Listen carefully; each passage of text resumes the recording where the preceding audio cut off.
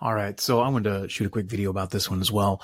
I find video is sometimes the best way to communicate with people, and allows me to kind of speak a little off the cuff about these things.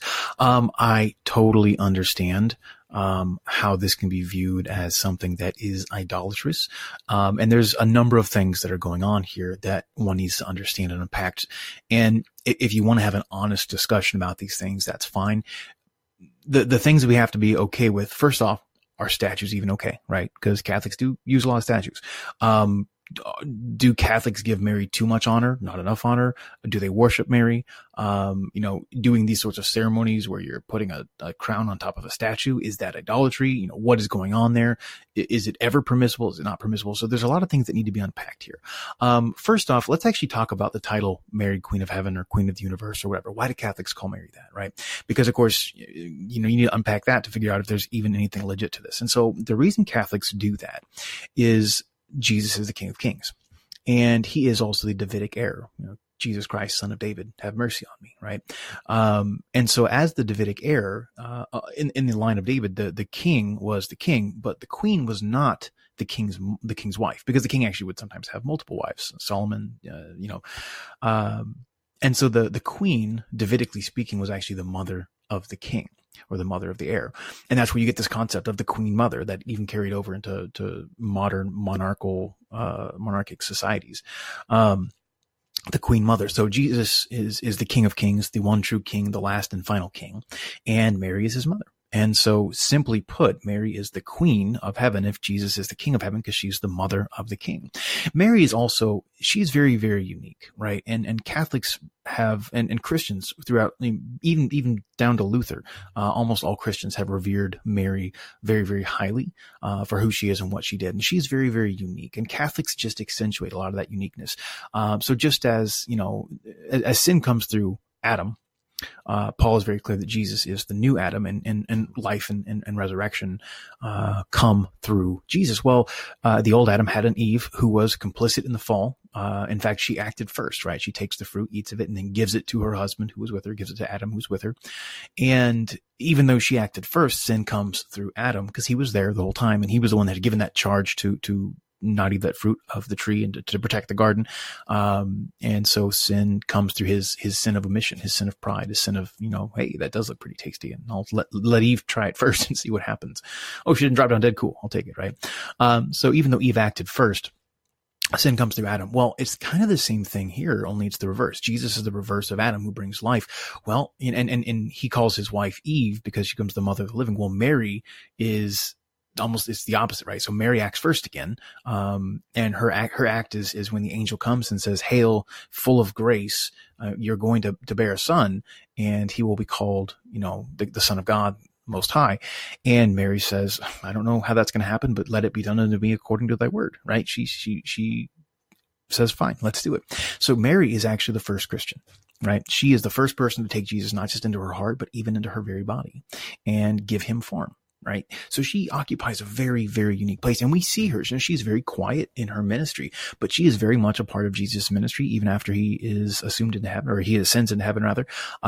He's there in the upper room with the apostles at Pentecost, right? She's there with the apostles. And so, we accord a lot of honor to Mary because she does, deserve it. As she says in the Magnificat, "From this day forth, all generations will call me blessed," and we call her blessed. It's in the Bible, right? That's a very biblical thing. And so we have that. So other questions people might have, are statues okay, right? Catholics do lots of things with statues. Is that making a graven image? Well, no. In fact, there was a whole heresy about this that took over the Eastern Church for a while, called iconoclasm. And it was this idea. In fact, the Muslims to this day are iconoclasts, around the 6th to 8th century. And it's in part because some people were being overly bearing. They would carry statues everywhere and whatnot. But at the end of the day, a statue is just a representation of that person. And I always give this example. Imagine somebody who's off at war, and he's fighting, and he doesn't know, he's in a foxhole right now, and he doesn't know if he's going to make it to the next one. And he takes out a picture of his wife. He looks at it, and he says, "I love you." And he gives it a kiss, and he puts it in his pocket, and then goes on and does this thing, right? Has he just committed adultery? And nobody in their right mind would say, yeah, that man just committed adultery on his wife, because that picture was clearly not his wife, but he's kissing it and talking to it like it's a person and whatnot. No, he is honoring his wife. He is thinking of his wife. He is keeping his wife in front of him at all times. And That's all that he's doing and nothing more. So too with statues, so too with pictures or whatever. We look at people that we love, and who better to love than those who have gone before us and fought the good fight? And of all those, who better than Mary? So imagine this. Jesus says of John the Baptist, no man holier has lived. And John the Baptist says of himself that he was not worthy to loosen the sandal of Jesus, of John Jesus' foot. But who taught Jesus to tie his shoes? Who loosened and tightened his sandals every single day when he was a kid? It was Mary, right? So we accord this, we acclaim Mary, we proclaim Mary, we see her as the first Christian, a divine model, the Queen Mother, and all of these things are scripturally based, all of it, but you have to unpack them, right? You can't just say, oh, look, here's Catholics with the statue of Mary. Clearly this is wrong. Putting a crown on the statue is just a ceremony. It's no different than putting a star on a Christmas tree, which is a pagan symbol, but one that we've taken and made, we've Christianized. So same with wedding rings. These are not in the Bible, right? But we all use them.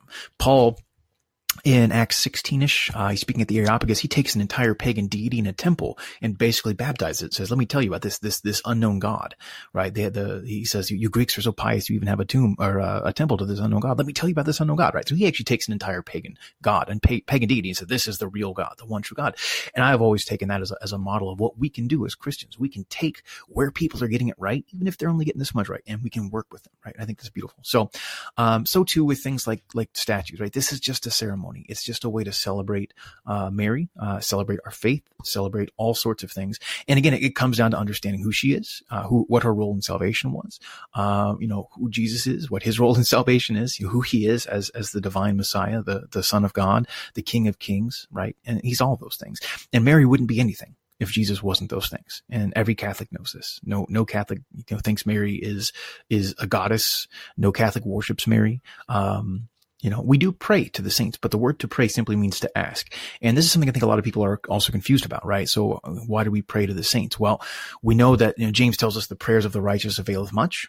And we know that there's no one more righteous than those that are in heaven. So we often pray to those who are in heaven, and we ask them, to intercede for us, right? And that's all we're doing. In fact, the word to pray just means to ask, like, pray tell me. What did you think the word pray means? Or, Your Honor, the defendant prays the court to have mercy, right? So it just means to ask. So we are asking them to intercede, and we know we can do this, even though, and this is the funny thing about prayer, God knows what we need before we ask it. Jesus makes this very, very clear. Even Paul makes this clear, but we're still supposed to ask. We're still supposed to do it. And there's something about praying that is powerful. Paul asked for prayers on his own behalf. He asked for prayers for leaders of the day.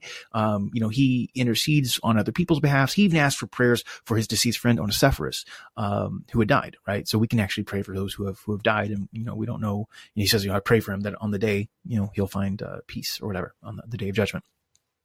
So we know that prayer works in a really weird way, in that what it does is it actually connects us as the body of Christ. And the body of Christ expands beyond just those of us who are living this life, right? The body of Christ is everybody. So when we as Catholics pray to saints, what we are doing is we are simply saying, hey, those who have gone before us, who've lived holy and pious lives, those who we want to be imitators of, just as we're imitators of Paul, as he is an imitator of Christ. We're imitators of these people who are themselves imitators of Christ. Paul says, be an imitator of me. So we do that with the saints, right? When I prayed St. Paul, bless us, right? Give us civil discourse. Give us a mind that can understand these things, right?